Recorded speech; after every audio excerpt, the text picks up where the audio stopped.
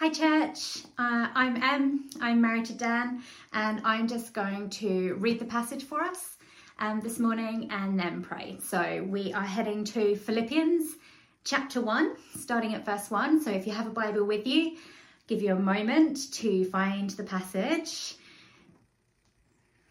The contents page is okay. There's no prizes in heaven for not using a contents page. So New Testament, the book of Philippians, Chapter 1, starting with verse 1. Paul and Timothy, servants of Christ Jesus, to all God's holy people in Christ Jesus at Philippi, together with the overseers and deacons, grace and peace to you from God our Father and the Lord Jesus Christ. I thank my God every time I remember you. In all my prayers for all of you, I always pray with joy because of your partnership in the gospel from the first day until now, being confident of this, that he who began a good work in you will carry it on to completion until the day of Christ Jesus. It is right for me to feel this way about all of you, since I have you in my heart, and whether I am in chains or defending and confirming the gospel, all of you share in God's grace with me. God can testify how I long for all of you with the affection of Christ Jesus.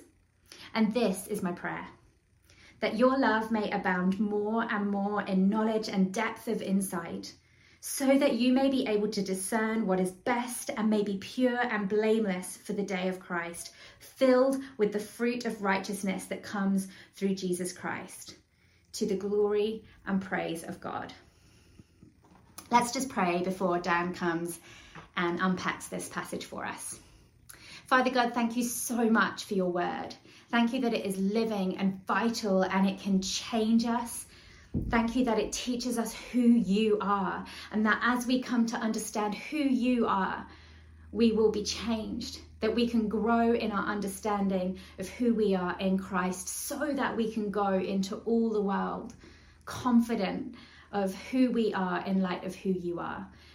I just pray, Holy Spirit, that you would anoint and bless Dan's words as he shares from this passage, that you will build up HHBC into the fullness of all you have for these people, for this church, in this community, at this time. We thank you for the privilege of being able to gather in your name, Jesus. And we pray that everything that you want for your word this morning would return to you complete. We thank you that you promise that your word does not go out and return void or empty, but that you accomplish everything for which you purpose for it. And so we just pray now that you would give us eyes and ears and minds and hearts that are open and ready to receive all that you have for us. We pray these things in the mighty and powerful name of Jesus. Amen. Well, good morning, guys. It is really good to be with you again. I'm actually recording this on Friday, but I'll certainly be on the Zoom link live and very much with you in spirit for the service on Sunday morning. I had the most wonderful welcome while I was with you all in January, earlier this year. It's not easy to explore working together with someone who's living on the other side of the world. So both your hospitality the other week and your flexibility to, allow me to deliver this sermon online are greatly appreciated. I feel really blessed to have had the opportunity to get to know some of you. And I'm really looking forward to kind of where those relationships might end up going. But when I was asked to preach this morning, I was told to pick my own topic, which almost never happens as a pastor. And I simply picked my favourite book of the Bible and then taken the passage from the beginning of that book, which introduces some of the key themes. It's why Emily's just read Philippians chapter 1 for us.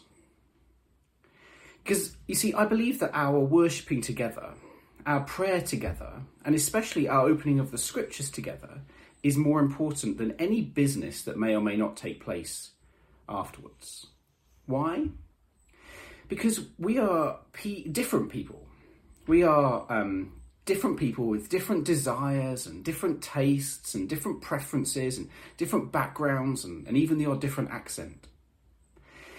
In fact, the only thing that unites us, the only reason we gather this morning, is the gospel of Jesus Christ. We all have slightly different ideas, for example, about what's important in church, in leadership, or in planning our lives. But our unity is found in the gospel.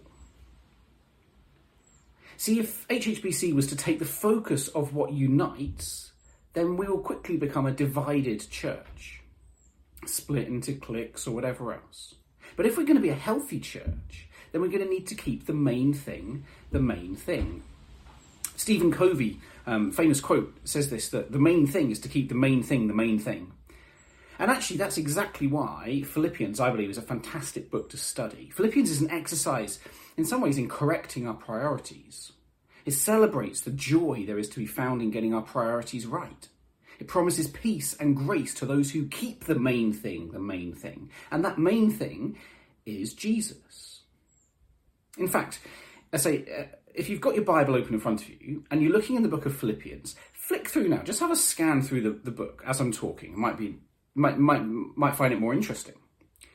But as you look through the book of Philippians, you'll be hard-pressed to find a single paragraph that doesn't include either the word Jesus, Christ, or Lord. The whole book is unashamedly about him. Because Paul is writing to encourage a young church. He's writing his letter to encourage a young church in Philippi, maybe about 40 years old, a church, I don't know, maybe a bit younger. A church at a geographical and cultural crossroads. A church in a town with lots of migration, lots of people from different backgrounds. Probably lots of different languages being spoken. And he's straight away going to remind people that it's all about Jesus and not actually about them at all. Chapter 1, verse 1.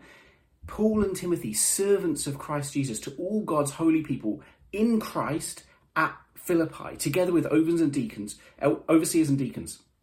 Grace and peace to you from God our Father and the Lord Jesus Christ. 3 statements, all about Jesus. In fact, what Paul's doing is he pulls in a well-known Greek greeting, grace to you, and a famous Hebrew greeting, peace to you, and mixes them up right at the start. It's not about where you're from, but actually who you belong to. You might not know much about Philippi as a place. It's a town around 10,000 or so people. So not very large by our standards, because for reference, there may be around 30,000 people in Haywards Heath. Philippi is about 1/3 the size of Haywards Heath. And because they didn't have cars, everyone lived very, very close together. It's a small town. And a large proportion of Philippi's population were retired Roman soldiers. You see, when a soldier retires from the Roman army, they're given a plot of land, they're given full citizenship of the empire if they didn't have it before. And that will enable them to do business, to own property, to choose who they marry, all good stuff, right? An ex-soldier who has become a full Roman citizen has a very high standing in the Roman Empire, probably because not many of them actually made it to retirement. Anyway, around the year 40 BC, Philippi, this is before Jesus, 40 years before Jesus, Philippi was granted the status of being a Roman colony, which meant to be a citizen of Philippi was the same as to be granted the status of a citizen of Rome.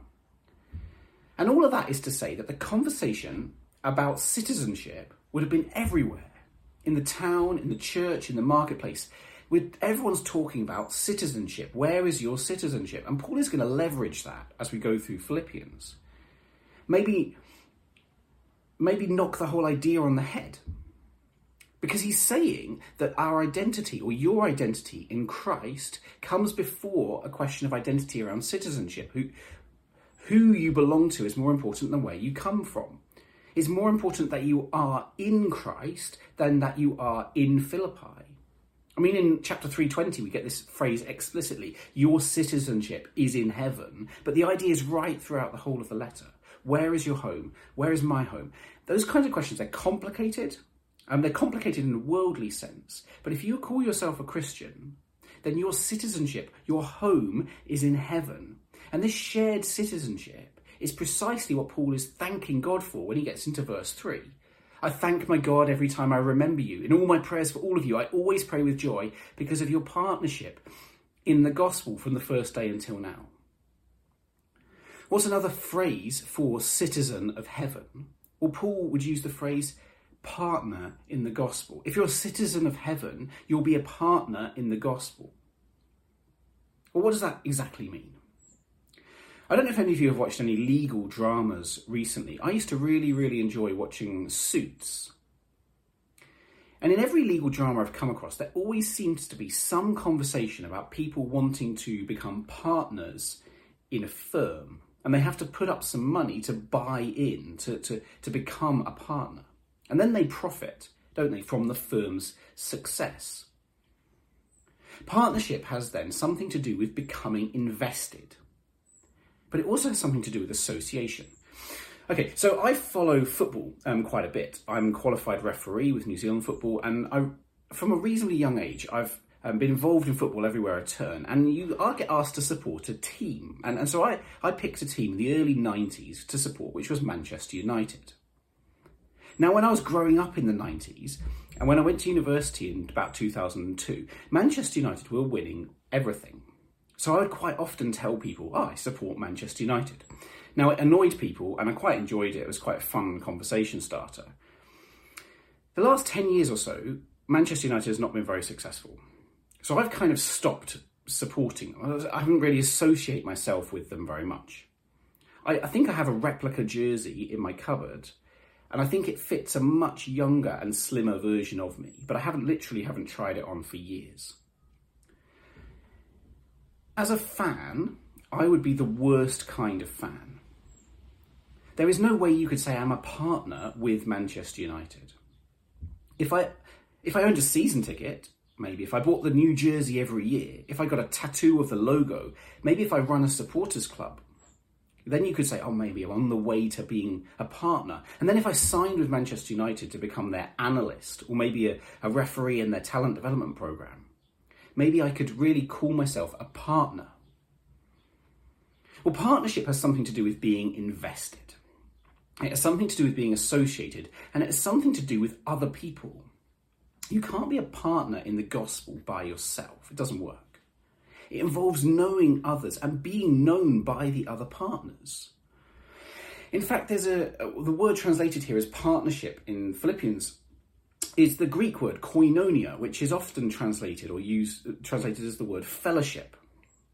It literally means a kind of mutual belonging. When we use the word fellowship as Christians, it often sounds quite wet and pathetic. But in fact, is basically the strongest term that you can use for a group of people who are invested in, belong to one another. In our society, both in the UK and in New Zealand, we value individualism really highly.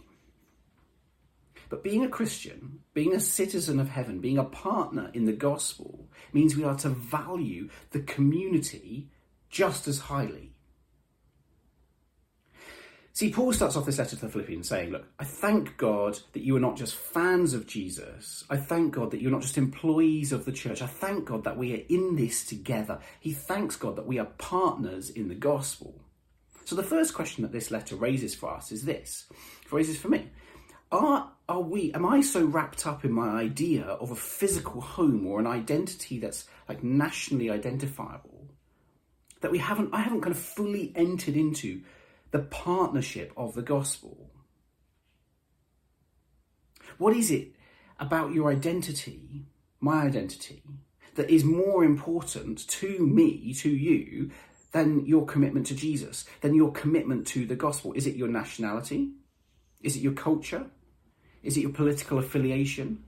Is it your career? Is it your family? What is it that is more important to you than your commitment to Jesus? Well, it's interesting. Preaching on this in 2024, I can pretty quickly work out what matters most to you. If you connect with me on social media, all I need to do is go online and look you up on Facebook, Instagram, Snapchat, whatever it is. And I will be able to tell real quickly that these are the things that you are telling the world, these things matter to you. If I search through your Twitter feed and find 100 pro-Trump or anti-Trump messages, but I don't find reference to Jesus, that tells me something. If I find dozens of Facebook posts promoting a business or whatever, but no reference to Jesus, that says something. If I go through your bank statements or your diary or your WhatsApp chats?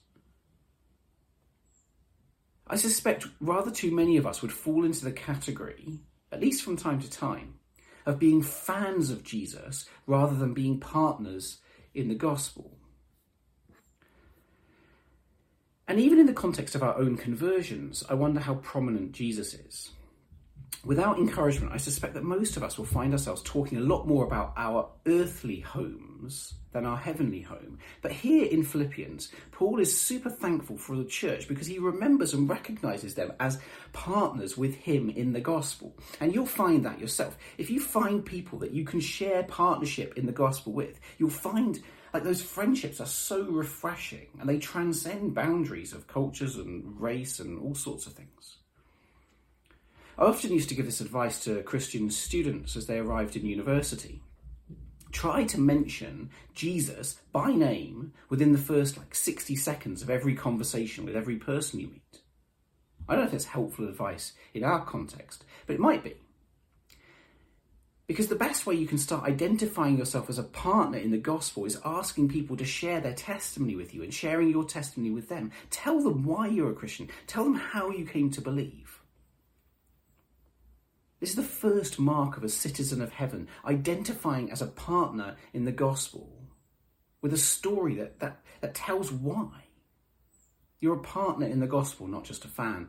Well, the second mark of being a citizen of heaven is that you are defending and confirming the gospel. Listen to how Paul continues in verse 7 and 8. I have you in my heart, whether I am in chains or defending and confirming the gospel, all of you share in God's grace with me. Paul is adamant that you will share in God's grace if you are defending and confirming the gospel. Now, you will enjoy God's blessings. You'll see God at work. You'll know, let's say, the hope, the joy, the peace that comes from being convinced that the gospel is true if you are joined in with defending and confirming the gospel. And what does that mean? What do defence and confirmation look like? Well, these are actually two reasonably technical words with specific use in the Greek language. Apologia and bebiosis. And they come from court language. Again, we're back in the suits, aren't we? But they come from court language. The apologia is the statement issued by the defence to lay out the evidence in question, in defence. And the bebiosis is sort of close to saying, not only do I have the evidence, but I almost am the evidence itself, producing evidence, this idea of bebiosis. If we think about someone that Jesus healed in the Gospels, the blind man in John 9 maybe, he's quizzed over who he thinks Jesus is, and his response is, well, whether this man is a prophet or not, I can't say, but one thing I know, once I was blind and now I can see. The blind man himself is the evidence, is himself evidence that Jesus is who he says he is. You know the story of Lazarus, right? Lazarus, when he comes back from the dead, is the evidence that Jesus raises the dead. He's the evidence that Jesus is God with us. What does it take for you to confirm the gospel? Well, to confirm the gospel is to live a life that proves that Jesus has saved you from your sin. Sin is a complex, difficult enemy. We all find that at times we fall short, but to confirm the gospel, to say that you've been transferred from the kingdom of darkness into the kingdom of light, to say you've been raised up or saved, the confirmation of that is that you are relentless at fighting sin in your life. Let's think about lust, for example. Maybe you struggle with desires to do something with sex that God doesn't want for you. Confirming the gospel is not giving in to the desires, but to continue to pursue purity, even if and even after you've messed up. There's a famous C.S. Lewis quote that goes like this: "No man knows how bad he is unless he has tried really hard to be good." A silly idea goes around that only good people do not know what temptation means. It's an obvious lie. Only those who try to resist temptation know how strong temptation is. After all, you find out the strength, says Lewis, of the German army by fighting against it, not by giving in. You find out the strength of a wind by trying to walk against it, not by laying down. A man who gives into temptation after 5 minutes simply does not know what it would have been like an hour later. This is why bad people, in one sense, know very little about badness. They live a sheltered life, always giving in. We never find out the strength of an evil impulse inside us until we try to fight it. Christ, because he was the only man who never yielded to temptation, is also the only man who knows to the full what temptation means. It's fascinating. See, to confirm the gospel is to say, look at me. I am the evidence that Jesus saves. Defending the gospel is properly about being able to tell the story of the gospel to someone who doesn't know it. To tell the story of Jesus' life, death and resurrection. To be able to tell someone what the implications are. That's defending the gospel. And there'll be questions that will come up if you start to do that. Maybe you'll have your own questions exposed. But my experience backs up Paul's assertion. If you take a risk and speak out, if you take a risk and live differently, then you will see the power of God working through you, and that is just the biggest privilege, the most incredible thing. Philemon, verse 6, Paul says something like this: it's the sharing of your faith which gives you access to the full blessings of faith itself. So maybe defending and confirming the gospel, maybe that comes down to one idea. Will you agree to pray with me for the opportunity to explain the gospel to someone? Maybe just add a line in your morning prayers and then see who God puts in front of you. You have literally no idea how many people are waiting or praying that God, if he's real, will show themselves to him. Show himself to them. And I suspect we are called to be the answer to that prayer more than we realise. So there's 2 marks of heavenly citizenship. Firstly, you're a partner in the gospel, and not just a fan of Jesus. And secondly, you are defending and confirming the gospel by word and deed. Lastly, you are producing the fruit of the gospel. And this is the final bit of our passage this morning. Listen to Paul's prayer, Philippians 1, verse 9 through 11. His prayer is that our love will abound more and more in knowledge and depth of insight, so we'll be able to best discern what is best and be pure and blameless for the day of Christ. The fruit of the gospel, filled with the fruit of the gospel, or the fruit of righteousness, is the final mark of being a citizen of heaven. Living a life of justice, righteousness, having your heart transformed so that you love what God loves. That's a life that is full of the fruit of righteousness. It's kind of the same as saying living a Christ-like life. You see, throughout all this passage, the one thing that God wants from you and from me is that we are increasingly becoming like Jesus. Jesus is the model of how we're called to live. None of us live up to his standard, and that is the standard that God wants for us, to be full of the fruit of the gospel, fruit of righteousness. So how do we get there? How do we produce the fruit of righteousness? It comes, as the verse said, through Jesus Christ, to the glory and praise of God, through Jesus. Christians like us have a tendency maybe to believe that Jesus saves us and then expects us to kind of perfect ourselves through hard work and rugged individualism.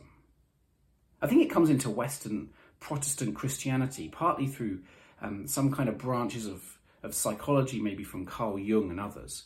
But that idea doesn't actually find its root in the scriptures at all. We don't perfect ourselves. Paul says the exact opposite at the beginning of Galatians, actually. You've heard this illustration before, I hope. The great exchange. My sin is like my hand here, and there's a book on that hand, and it's separating me from God, and Jesus is free from sin on this side, and so he comes into my life and on my invitation takes my sin away, so now I can relate to God.